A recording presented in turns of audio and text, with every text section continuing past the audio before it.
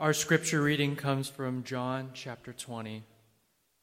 But Mary stood weeping outside the tomb, and as she wept, she stooped to look into the tomb, and she saw two angels in white sitting where the body of Jesus had lain, one at the head and one at the feet.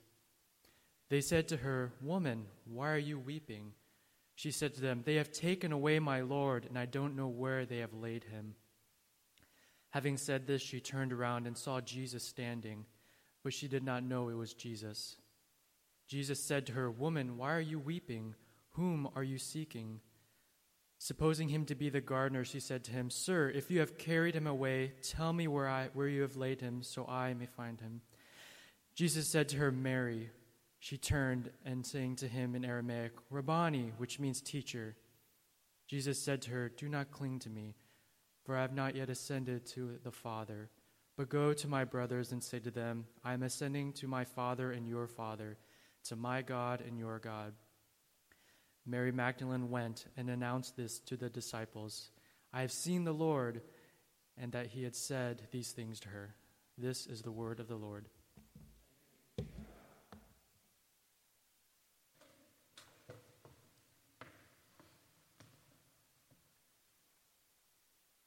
In the name of the Father, and of the Son, and of the Holy Spirit.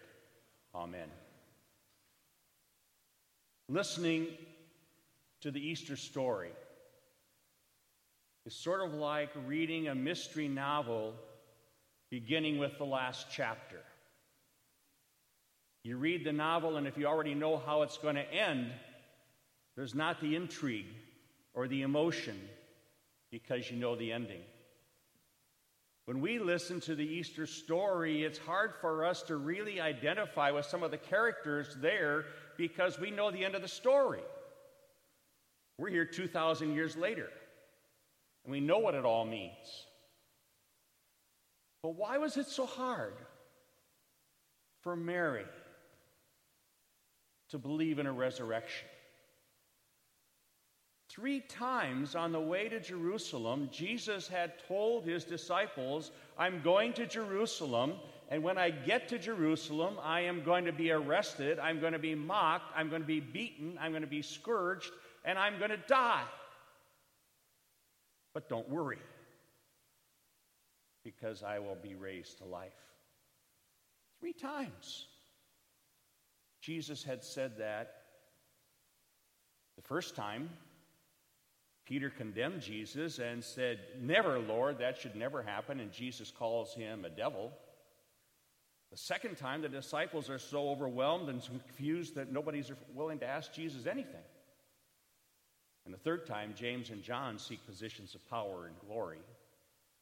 But Jesus had told the disciples that's what exactly was going to happen. And yet, when Mary got to the tomb and found that the stone had been rolled away and it was empty, she was overwhelmed by grief. She had come with a purpose that day. She had come to that grave. She had come with the other women because they had to do for Jesus what the law required. They had to anoint his body. They had to wrap his body. They had to prepare it for a proper burial. And that was what was on her mind. And when the stone's gone, and Peter and John have been there and seen the empty tomb, and Mary is still overwhelmed by grief, and she just sits there outside the tomb.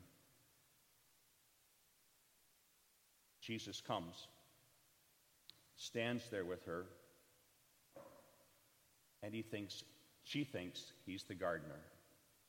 You see, even though they had heard those promises of Jesus, they had been there on Good Friday. They had seen the cross. They had seen Jesus beaten. They had seen him drained of all energy. They had seen him die. They had seen the spear go into his side and the blood and water come rushing out. They saw all that. Well, how then could you believe that he was really alive? And so she turns to Jesus, thinking he's the gardener, and says, "Just tell me where you've taken him. Tell me where you've taken him, and we'll go and we'll take care of the body."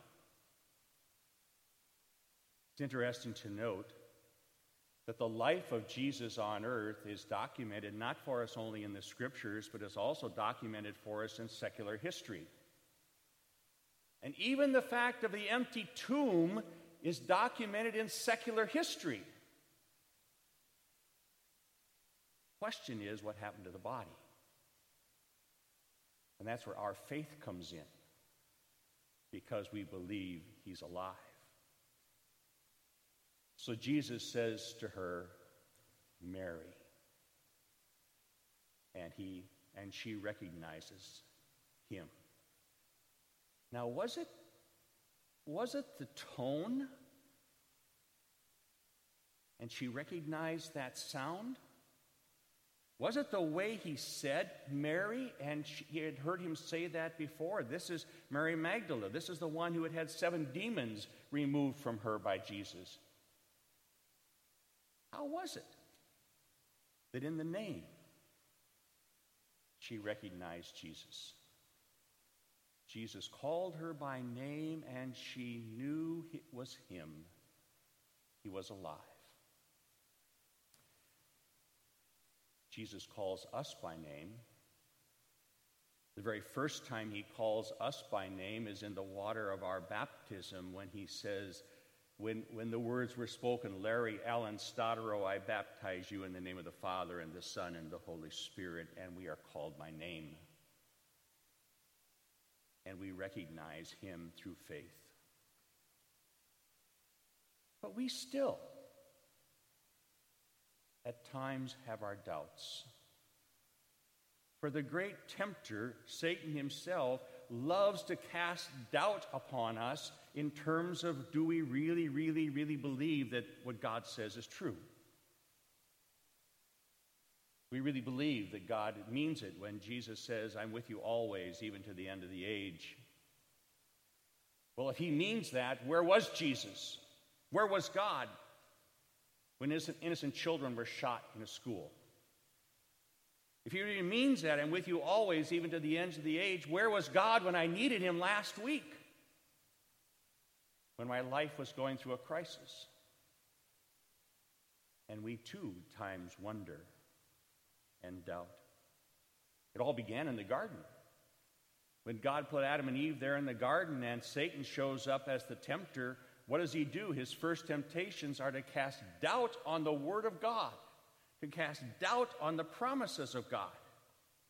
God didn't say you'd die if you eat from the tree. He didn't really mean that.